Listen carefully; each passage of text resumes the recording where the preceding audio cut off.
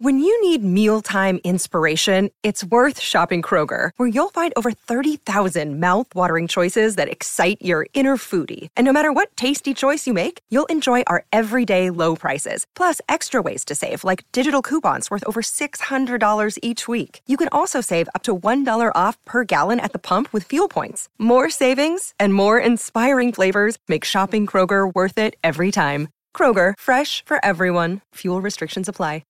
Want to witness the world's biggest football game? Head to iCanWin.com.au, predict Australia's score with a crystal ball, and it could be you and a friend at the FIFA World Cup Qatar 2022 semi-finals, all thanks to McDonald's. Maccas, together and loving it. TNCs apply. On 882 6PR, inspiring stories for Barra and O'Day. Don't miss out on the little moments, because the little things are everything. Hello, my name is Tim McMillan. Welcome to another episode of Inspiring Stories, brought to you by Barra and O'Day. Don't miss out on the little moments, because the little things are everything. A little bit different in this episode, and look, let's be honest, we could all do with a little more happiness in our lives. And our next guest is striving to deliver exactly that. His message and his methods have taken him all over the world. He talks to individuals, he talks to companies, including some of the real heavy hitters out there, and to schools as well, essentially helping people to find happiness, to hang on to it, to develop it, to augment it, and to share it with others. But the road to get to this point has certainly been a tough one. So let's hear all about it with the founder of Happiness Co, Julian Pace. G'day, Julian. Morning, how are you? Yeah, going all right. Thanks for having me. It's an absolute pleasure. Am I going to be a little happier after our chat, after an hour or so, Julian? Do you go into every conversation going, I've got to make this person a little bit happier than when we started? Well, I like to give the awareness of what happiness is, because I think it's so subjective. So when people always ask me, am I going to walk away happier? I always say, well, it's all determined on what you think it is. So I always say, depending what you determine your happiness as, and hopefully we can shed a bit more happiness in this podcast. I suppose it gets loosely defined or described as a social enterprise, Happiness Co. But in your own words, Julian, tell me what it is. Yeah, so I like to keep it really simple for people. So think about mental health being a traffic light system. So Happiness Co works in the green, which is the preemptive everyday space, which is, think about in your life that no one wants to wake up and go through their daily dose of misery and pain. No one wakes up with that intention. But sadly, difficult things happen in our lives every day. But if we had better tools to be able to cope with these challenges, then maybe we'd be able to get through them with a little less, pain and frustration, and maybe hurt a little less people along the way. And most importantly, maybe not hurt ourselves as much along the way. And if you think about the red being the crisis management and the orange being like the tool activation, so we just try and promote ourselves in the green. Yep. And yet I reckon a lot of people wake up in the orange or even the red traffic light signal, don't they? That, you roll out of bed in the morning and all of the worries and woes are instantly there for you, aren't they? They are, mate. Life is challenging. I think we can all agree on that. But I always say to people that our problems never go away. We just have to get better at dealing with them. Yep. And if you think about the resourcefulness, the internal things that you have to work on with dealing with your challenges, a lot of people do wake up in the red and the orange, because quite often they are unaware of the options they have to make themselves a little happier. Yep. Tell me about your own... that can be challenging. Yeah, absolutely. And obviously at the moment, the challenges were suddenly different, but also extremely, they were big. They were big challenges when coronavirus sort of suddenly happened, and it seemed to shift the world off its axis. Suddenly everyone's challenges sort of shifted, but also ramped up a couple of notches, didn't they? They did, because I think a lot of people, I'm sure you could appreciate this, a lot of people link their happiness to what I call achievement, which is, jobs, careers, relationships, social settings, comparison. A lot of our happiness comes from that, or we believe it does, but where happiness actually comes from is fulfillment, which is how you feel about yourself. So when these things happen in our lives, when something changes or it causes us to feel a sense of uncertainty, we don't have a lot of internal fulfillment that leaves us sometimes feeling that we're not doing good enough or we're not coping. But I actually say these are really good times in your life to work on the things that truly do make you happy, though. Yeah. So in a almost perverse sort of way, has this upheaval in recent weeks and months been, I don't want to say a blessing, because a lot of people are doing it tough, for many different reasons. But in terms of, I suppose, adjusting your priorities and reassessing what is actually important in your life, is this, in a way, been a blessing for a lot of people? Yeah, I think so. I think, how many times in your life have you heard someone say, I'm too busy for this? Yeah. Or I'm so under the pump. And people are so used to complaining about how busy they are, and I'm sure the listeners here today have been guilty of complaining about that particular point. Well, Then what a great time to refocus. And I'm a big believer in this, that what you think about you become, and what you focus on expands. So if you put your time into the things that matter to you, the relationships, the environments, the things that you've always been putting off, like reading that book or doing that jigsaw puzzle, or doing that maintenance around your house. Like even me personally, I'm a terrible handyman, but I've been spending a little bit of the time doing some handiwork. I have too, Julian. I'm afraid to say I haven't gotten any better, but there is a certain satisfaction in at least giving it a crack. Don't you reckon? There is a sense of fulfillment, isn't it? Yeah, until it falls apart, which won't be long for me, I'm afraid. But look, maybe a handyman course is my next course of action. That would certainly make me happy if I did develop some skills there. Can we go back to a time in your life then when you were a long way from a state of happiness? But again, often people embark on journeys like your own from a place of trauma, from a place of pain. Not that I want to dwell too much on that time in your life, Julian, but tell us what was going on in your life as a young man. Yeah, I think there's two things that really connect people, pain and pleasure. So the pleasure that we experience in our life and the pain that we have gone through. And even though Happiness Co now has worked with 50,000 people across 10 countries, and it's got 9 employees and 15 coaches, it's an incredible organisation. But, I wasn't always a good person, and I wasn't always a happy one. And why I allude to that is because, we all go through challenges and make mistakes along the way. And determining that really comes down to this, which is you're either making choices towards the person that you want to be or away.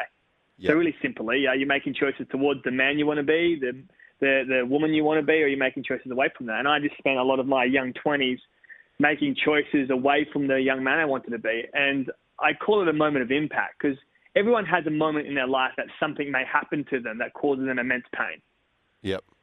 And mine came from having an argument with my father and said some really horrible things to him that I didn't mean, but I was so angry at him. Yep. And I was so disappointed that he had been letting me down. So I said some things that I didn't want to say, but I said them because I was angry. And then on my 21st birthday, my dad took his own life. On your birthday? Yeah, on my 21st birthday. And that was only a few days after our argument. Yeah. And I the best way I can describe it is it's like someone came into my life and switched off the lights. Yeah. Because all I went back to... Was it completely unexpected that happening, Julian? Did he have a history of mental illness leading up to that point, or was it a complete shock to you? Yeah, so the first 19 years of my life, my dad was an incredible dad. He was kind, he was caring, he was giving, and I had a lot of love for the man he was, and also the things that he taught me along the way. Yep. From about 19 to my 21st birthday, when he took his life, he started to really struggle. Right. He started to obviously get caught up in his own mess and his own challenges, and this is why Happiness Co and the work we do is so important to me, because he didn't clearly have the tools to deal with it. So he suppressed it. He turned to things like alcohol, so he was drinking more than I had ever seen. He became emotionally abusive. And the thing about someone that drinks a lot, and I'm sure people can appreciate this, someone that drinks a lot and then starts saying things as a result of drinking, well, sometimes the next day he would wake up and not remember the things he said, but I always did. And before you know it, you start to wonder. There was two things that I told myself, because stories are really important. So empathy, and you get this with your own family. My empathy was, I wonder what's wrong with my dad. That was my first story. Because I didn't actually know what was wrong with him. I was asking him and we were trying to find out, but he wasn't telling us. So we didn't actually know what was going on, only a change in behaviour. And then the second story was, how come I'm not good enough for him anymore? And that was a really challenging one for me because as any young boy or man growing up, seeking your dad or parents' approval is so important to you. And I love that he was proud of me as a young man growing up, and we had a great relationship. But in that 2 years before he died, it seemed to be like I was invisible to him. Yep. And then when you're invisible to someone, you just want to be seen. So he was treating me poorly, and I was getting more and more heartbroken, more upset. And that's at that point I alluded to when I said all these horrible things, because for 2 years he had been breaking my heart. And in this moment, I guess, unleashed on and said some horrible things. And one of the things I said to him, listen, I don't love you anymore. Yep. And that echoed through my life from that moment. And I started to live from that story. So that moment of impact in my life when my dad took his own life, that became my story. And I blame myself for him killing himself when I was young. So from that moment on, I would tell myself that the reason my dad's no longer here is because of me. And guilt and shame are very powerful. Yep. The guilt of feeling so bad about what I did, but the shame of feeling like if I told you, Tim, then maybe you would feel less of me. So I just kept it embodied. I didn't tell people about the argument for years after he died. Yep. Were they the last words you spoke to your dad in that argument? Yeah, they were. Yeah. Yeah, they were. And they still echo pretty loudly in your own head? Yeah, I've done a lot of work on I guess forgiveness to him, to me, and working on that. You're always more than your problems, and you're bigger than your mistakes. Yeah. But you learn from your challenges, right? And you learn from your mistakes. So one of the things I say to people all the time is that regardless of what's happening in your life, there's two things that you can't change or take back: the words that come out your mouth and the things that you do. So you have to get better at the things that come out your mouth, and you have to get better at the things that you do, because who's responsible for that? You. And even though my dad was breaking my heart, I still made a conscious choice to say the things that I said. And I don't hold on to the story anymore that my dad is dead and took his own life because of me. But I still am very heartbroken by losing my father, if that makes sense. Yeah, of course. Yeah. Just before we have to go to a break, Julian, you said, even before that, before your dad started to spiral in the last couple of years of his life, you said that you weren't a great kid.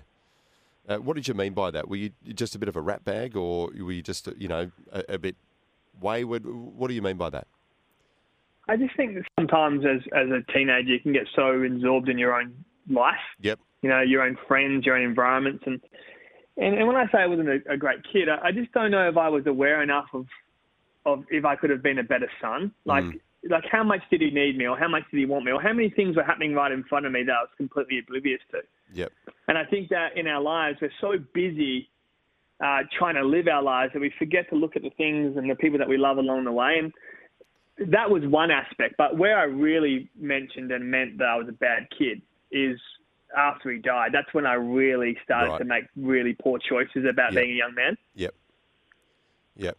Because I think what you do is you decide that you're the enemy, and then you do everything you can to beat yourself up about the choices that you made. So my next 5 years of my life was pretty much essentially about beating myself up for that moment of impact when I said these horrible things. Yeah, yeah. And I know that wasn't the only tragedy in a fairly short space of time. And if you don't mind, I'll ask you to elaborate on that right after we take a break, Julian.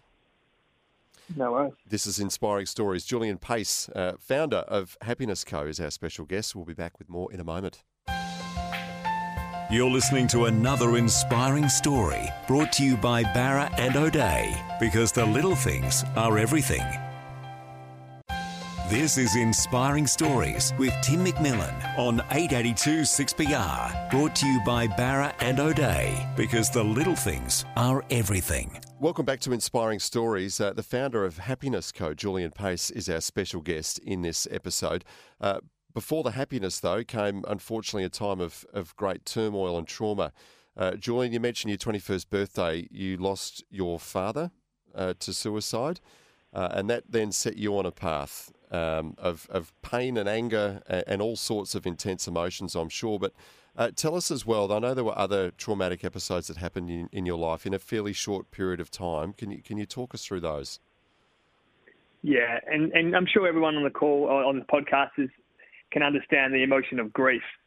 So I was grieving the loss of my father. Yep. And not dealing with that loss very well. Sorry to pull you up. What do you mean by that? Did you yourself, find solace in alcohol, or what do you mean by that. Yeah, so I had never touched drugs before my dad had died because I was big into my football. Yep. And then before you knew it, I was drunk and under the influence of drugs all the time. Yeah, right. And the only way I call it like escapism. The only way I could escape the story and have some sense of peace was when I was either drunk and reckless or on drugs and feeling completely numb to it all. Yep. It but was an escape. For anyone that's met or spent time with someone they love that's under the influence of these things, it becomes very dangerous for you and your family. And I have brothers and sisters that have kids, and I was out of control, but also really unaware of at times how bad. Yep.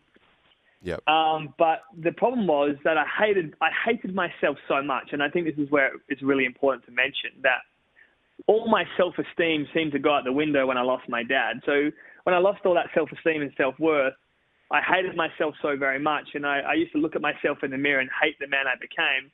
So the only time they didn't seem to care about anything was when I was under the influence. So it seemed to take the pain away for a while. Yeah. But there was never enough drugs or alcohol or people that would make it go away for long enough. Yeah.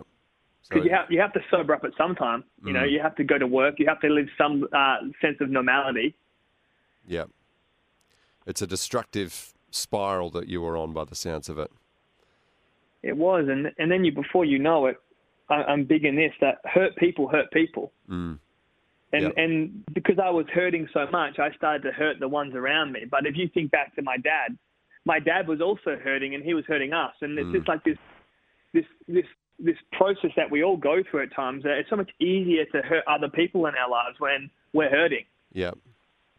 And there's a great saying that says, if you don't heal the things that hurt you, you'll bleed on the people that didn't cut you. And I always remember that saying when someone told me it, because it's so true. When you don't heal the people or the things that have hurt you along your journey in life, that could be a relationship breakdown, it could be a business breakdown, you start to take that out on the people that had nothing to do with it. And that's what I started doing. I started taking out my brother and sister, my mum, my friends, and started to push people away, because when you believe that you're a monster, you quite often don't believe that you deserve the love from the people that you care about. Yeah.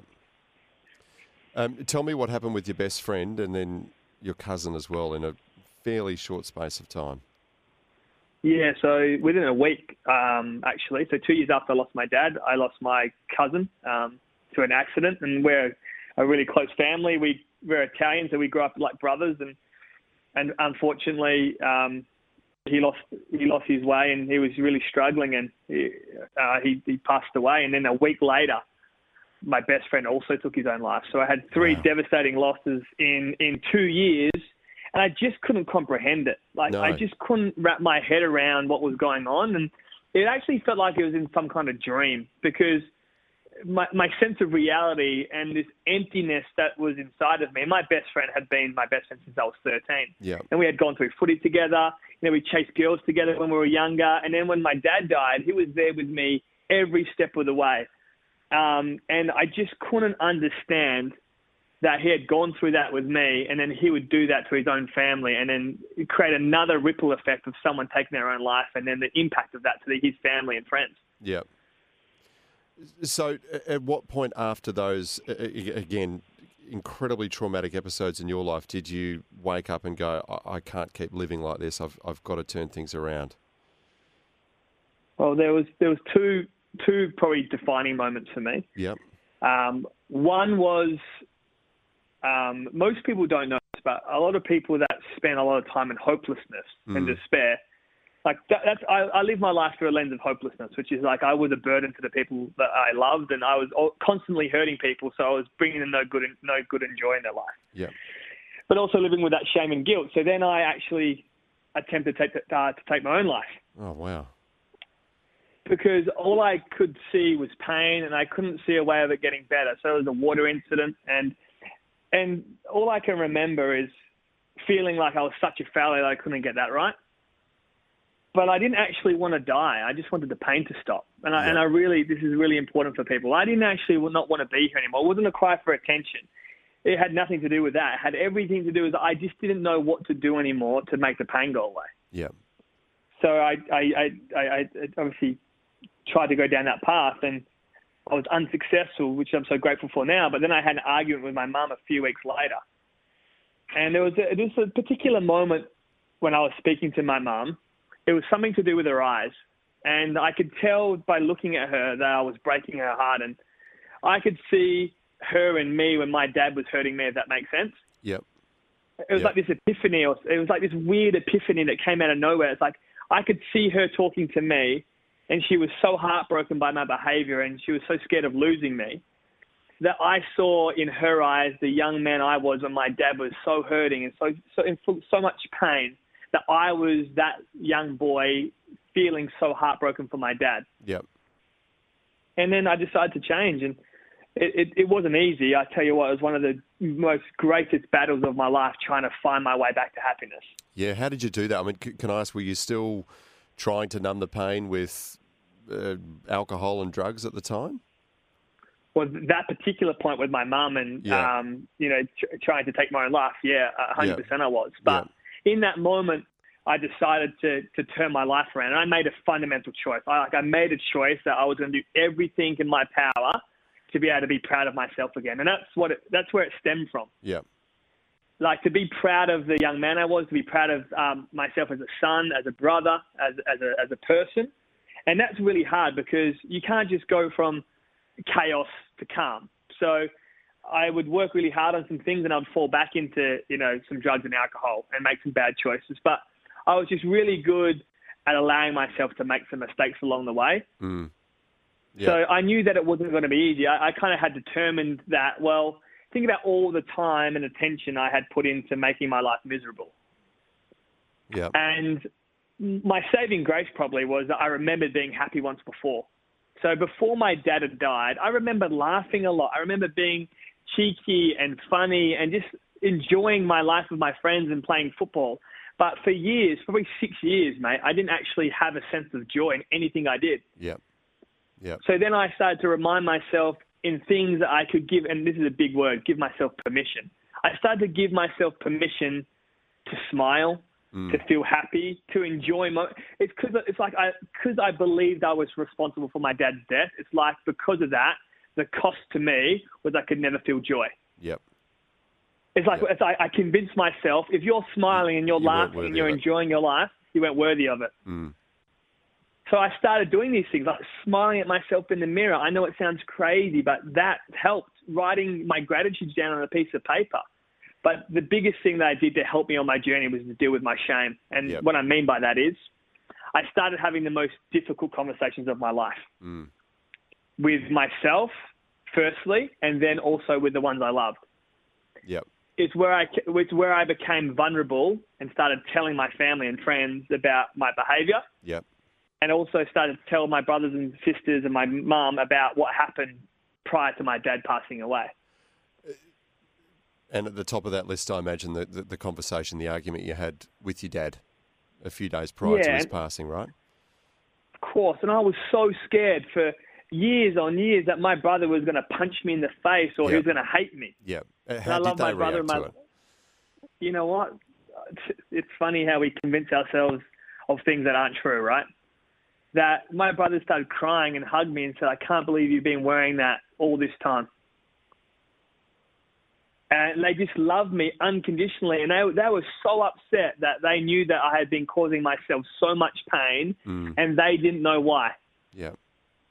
But then in a moment, I guess they got a snapshot of this now all makes sense. Because they also lost their dad, if that makes sense. They also were heartbroken. They were also devastated by their loss. But their behaviour was very different. My sister and brother became best friends. They became better parents.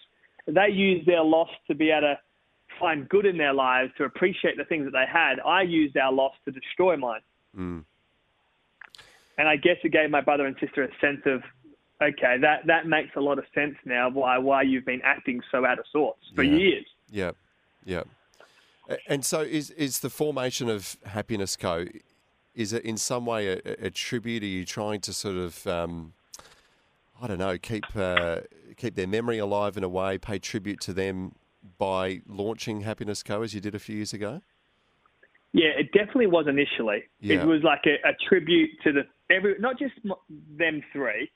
it was a tribute to everyone that we've lost along the way, including the people that you've lost. Mm. And I just wanted to do something that would give people an opportunity to be able to heal their life and be able to understand that you're not what happens to you. And I mean that. You're not what happens to you, you're who you decide to become. And for a lot of years of my life, I believed I was a representation of what happened to me. But then I changed that and decided to be something different. And a lot of people, as you know, get bogged down in a story, which is, this is what happened to me, or this is what someone has done to me, or this is the choices I've made. So because of that, I have to have this life. Yep. We'll get into that in more detail in just a moment, Julian. We need to take a break, but I want to hear all about how Happiness Co. went from, a thought bubble into the extraordinary worldwide enterprise that it is today. This is Inspiring Stories. Julian Pace is our special guest. Back with more soon. You're listening to another inspiring story brought to you by Barra and O'Day, because the little things are everything. This is Inspiring Stories with Tim McMillan on 882 6PR, brought to you by Barra and O'Day, because the little things are everything. Welcome back to Inspiring Stories. This one is brought to you by Barra and O'Day, of course. The incredible story of Julian Pace and his social enterprise, Happiness Co. Julian, we'll move on to happier material now, I promise. But look, I'm guessing you've told that story now, I don't know how many times, and you look at some of particularly your corporate clients, Woodside, PricewaterhouseCoopers, Roy Hill, Chevron, Bunnings, KPMG. They are some big corporate heavy hitters there. When you get up on stage or you're in rooms and you're telling people your message, and I'm guessing you tell them some of that backstory, what's it like standing in front of a group of people like that and bearing your soul in telling such a profound story to them? What's that actually like for you? Yeah, early days, it was probably the most terrifying thing of my life. Yeah. I mean, talk about being vulnerable. It's one thing to acknowledge it. It's another thing to then share it with complete strangers. Yeah, and there's a lot of things that come with it as well, because also you have to deal with the conflict that comes from your family about you sharing such personal things with the world. Sure. And I had some conflict with my brother about it, actually, because he didn't agree that I was speaking on stage about my dad's struggles, because he didn't want his dad to be spoken about in a certain kind of light. But it causes conflict because you want to share something that can help people, and you still have people that are still grieving. And I have such respect for my family and my friends that also went through the same kind of pain I did. Yep. But yeah, you are right.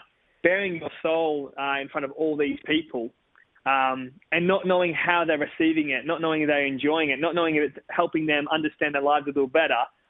But you want to get the message right, because you don't want it to be too doom and gloom that was depressing for them. Yep. But you don't want it to be too wishy-washy that they didn't get anything out of it. Yeah. Because not to be cynical, but there'd be some people who'd be sitting in those offices who'd be, probably got a mountain of work to do at their desks, who'd be told to drag themselves away and go and sit in a room and listen to, this guy, Julian, talking about his life and about happiness. They'd probably be going in there with a slightly cynical attitude, just going, oh, yeah, what's this all about? Some corporate mumbo-jumbo that we've got to sit through. I don't mean to be shouting you down or anything, Julian, but I think that's probably the reality for a lot of people. And then all of a sudden you're in, in that position there up by the lectern or on a stage or wherever you are, just talking about these really intense personal experiences. I can only imagine that the atmosphere in the room is quite amazing. Yeah, it is. And one of the things I learned from Walt Disney, actually, and Pixar, is they said that good content would get people engaged for an hour. People that have good content. Yep. But great storytellers will get people engaged for days. Yeah. So what I worked on really hard was, as you mentioned before, I've told that story now thousands and thousands of times. Yeah. But what you realize is that you take the most relevant parts of the story and you share it to make the maximum amount of impact. So even though it's my own life and I love my dad so very much, I've tried to turn it into something that is like them watching some form of a movie. Yeah. Yeah. Or them watching some form of a play, which allows them to see the story unfold in front of them, because that's how they don't sit there for an hour or 90 minutes and think, I've got to go do my work. Yeah. Yeah. And we have incredible feedback from these organisations saying that 90 minutes went so quick. And you can tell how you have people by their eyes. You spend a lot of time on stage yourself, but when you look into the audience, you can always tell if what you're sharing with people is hitting them in the right places or not. Yeah, yeah. Well, and I think you'd have to be human not to be moved by your own personal story, Julian, let's be honest. Yeah, exactly. And I think that when I talk about my dad, Tim, you think about your dad. When I talk about my mum, you think about your mum. When I talk about my mistakes, you think about your mistakes. So what makes people's stories relevant is the individual being able to see themselves in it. So I don't make it too much about suicide. No. I make it about a moment of impact that's happened in your life. And everyone has a moment of impact that's happened in their life. Yep. And then everyone can relate to feeling a bit of shame and guilt. So I just use the common factors that we have as people and enhance them through the story. Yeah. And then towards the end of the session, after you've talked about yourself and your own journey, I mean, what do you do? Are you trying to empower them at the end? Are you trying to get them to sort of snap out of their, day-to-day, that almost default setting that they wander through their days and their weeks in, and just sort of snap out of that for a minute and just take a look at where they're at and how they process the challenges that come to them day to day? Is that what you're trying to do? Yeah, the whole thing of the thing I'm trying to do at Happiness Go and what we work on is choices. So the stories, the emotions that lead to our decisions. So Think about you personally. When you're feeling sad and lonely and you're telling yourself a story that no one likes you, imagine the choices that you make. Yep. So we get people to acknowledge and try and recognise how they feel. So obviously suicide's a massive problem in Australia for men under the age of 45. The biggest killer of men under the age of 45 in Australia. Yep. So I wonder how they are feeling. I wonder what story they are telling themselves, because if the choices end in their life, the first two things I just mentioned, the emotion and the story, must be pretty daunting. Yeah. Because no one takes their own life if they're feeling happy and they have a positive story. So the thing I try and share with people is, regardless of where you are in your life, the emotions that you feel matter and the stories that you tell yourself are critical. And the problem is with people, I'm sure you've experienced this, Tim. Have you ever heard of a good conspiracy theory before? Oh. I've heard lots of conspiracy theories. Yeah. Yeah. And plenty around at the moment, particularly. Are they good conspiracy theories, though? I mean, good as in they're engaging, good as in positive and happy? Absolutely not. They're not. But what is one thing a conspiracy theory lacks? Well, often truth. At times. Often truth, right? Often truth and facts. Yeah. So when I say this about people that think about your story that you tell yourself, I was telling myself a story that my dad took his own life because of me. Yeah. That actually wasn't true. Right. That actually had no facts. He took his own life. If you understand the process of him leading up to that moment, it had nothing to do with me whatsoever.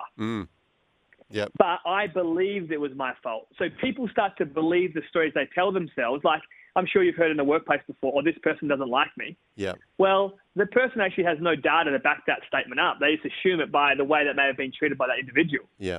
Yeah. And that's what happens in stories. And I hear it all the time in relationships. I don't think my partner's in love with me anymore. And then you're like, well, have you spoken to your partner about that? And then they go off and speak to their partner about it and say, babe, I feel like you're not in love with me anymore. And it's so far from the truth. So, powerful stuff. Yeah.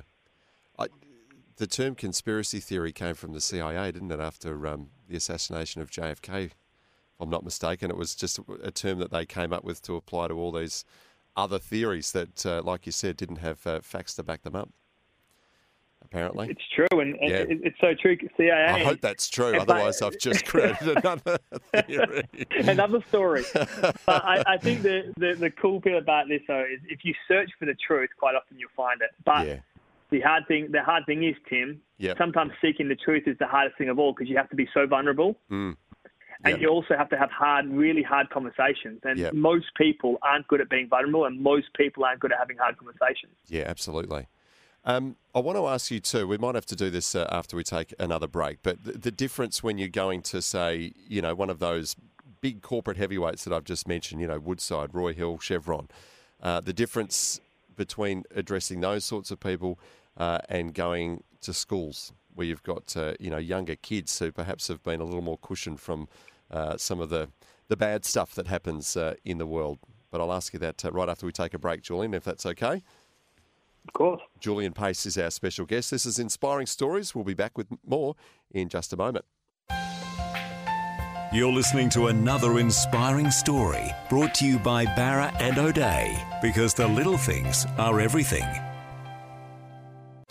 This is Inspiring Stories with Tim McMillan on 882 6PR, brought to you by Barra and O'Day, because the little things are everything. Welcome back to Inspiring Stories. Julian Pace is our special guest, who's been recognised as a Westfield hero for his work in mental health. He's been recognised in various categories of the Australian of the Year Awards program as well. We're speaking to him about Happiness Co. and a little bit about his personal story as well.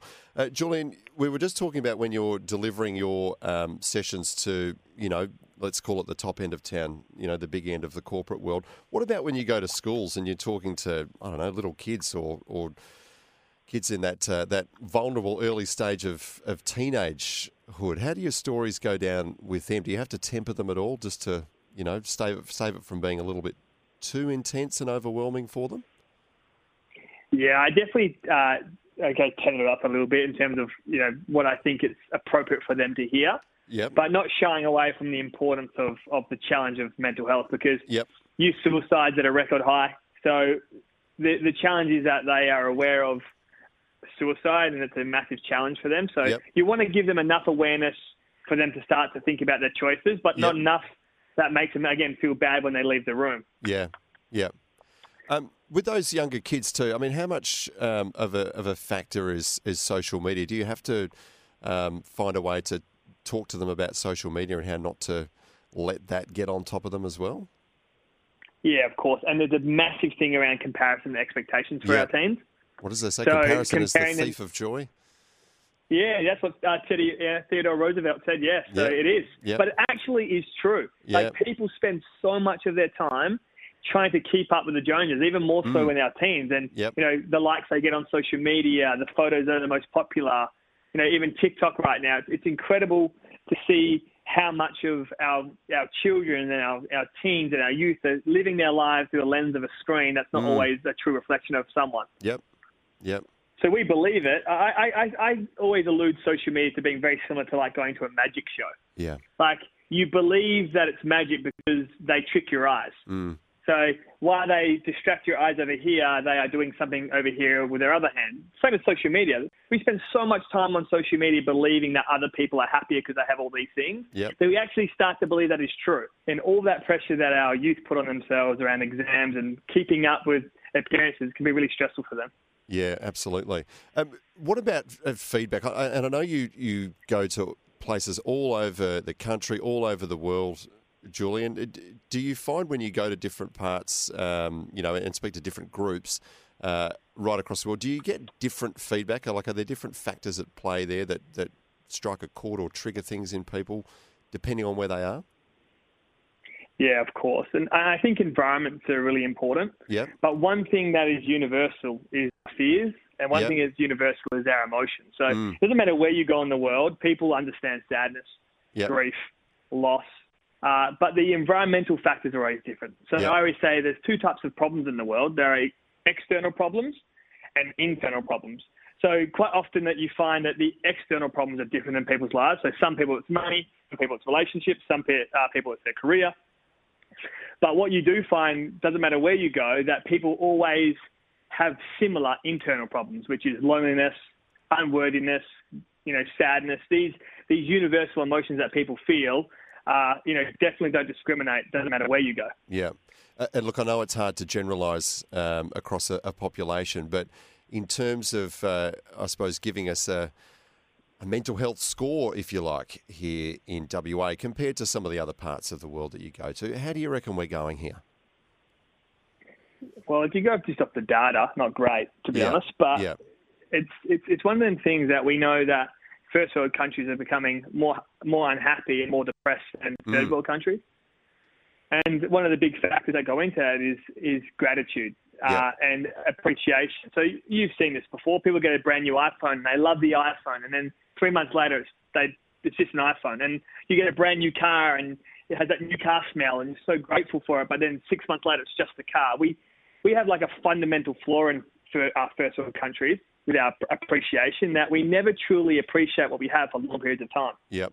So it doesn't matter how good it was when we got it. It's the same reason, think about the honeymoon period when you meet your partner or you meet someone. It's so good. You're so enthusiastic by the joy that it brings you. But 2 to 3 to 5 to 10 years later, really struggle because the things that we once really appreciated, now we start to take for granted. Yeah. And look, hopefully that will be one of the momentous shifts in people's psyches coming out of this pandemic crisis as well. But we'll have to wait and see whether those changes stick in the long term. Julian, this show is called Inspiring Stories. I'm curious to know who the people are that have inspired you, particularly in more recent years. Yeah, I've you know what? I have to give a lot of credit to my team. They've inspired me. And I'm lucky enough to have 9 employees and 15 coaches, but yep. You know, they are so inspiring. And the reason why they're inspiring to me is because I can touch them, I can feel them, I can see them. And what I mean by that is there's incredibly inspiring people in the world, and I think we all know a whole bunch of them that we watch or follow on social media. But one of the things that's really moved me with these particular people is their vulnerability. So Happiness Co works on what we call lived experience trauma. Yep. So the 15 coaches I mentioned to you before have all gone through some kind of lived experience trauma that allows them to build relevancy with their audience.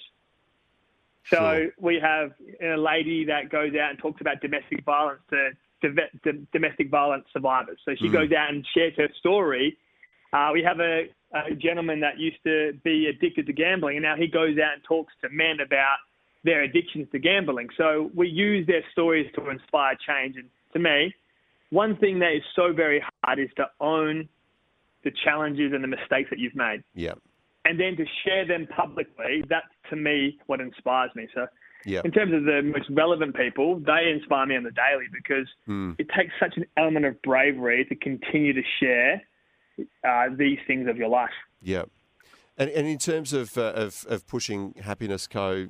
into the future, do you have goals in mind there, or, is it hard to measure how you build and achieve success in that as you go along? Yeah, from a tangible number, we have a goal of 10 million people in 10 years. Yeah. So what do you mean by that? 10 million followers or people who come to your sessions? What are those 10 million people? Yeah, so we talk about reach. So that's a version of people inside our programs, inside our live events, and all engaging in our online podcasts and stuff like that. So at the moment, it's about 290,000 in 3 years. But, momentum and compounding will allow us, I believe, to be able to scale that larger and larger as in the years to come, because only 12 months ago, mate, it was just me and another. And now we've got we've had enormous growth. And in that last kind of 12 months, that compounding effect has allowed us to impact more lives and serve more people, which has been so exciting because it means it's working. Yep. And it doesn't always mean it's working. When I tell people I think it's working, people always think, well, how much money does that mean you're making? It was never about making money to me. It was always about making a difference. So even people have asked me about this coronavirus, like, Jules, how are you coping? And we had a massive financial loss, like 80% of our revenue of our speaking gigs straight away on the Monday because people cancelled or postponed. Yep. But to me, I was like, well, that's not a determinant, and it's not a factor in how successful we are or what we're doing, because that was never a driver for me anyway. So as long as we can afford to pay the staff and we can afford to still make a difference, then we're still fine. Yeah, that's a measure of success in itself, just reaching people. Hopefully you'll have a few more people who want to reach out and engage with you after hearing some more of your story on the program, Julian. So I really appreciate you sharing your story with us, and all the best with Happiness Co. going forward and what other ventures that you turn your mind to as well. Thanks again. Thank you so much, and I appreciate you for having me. It's a pleasure.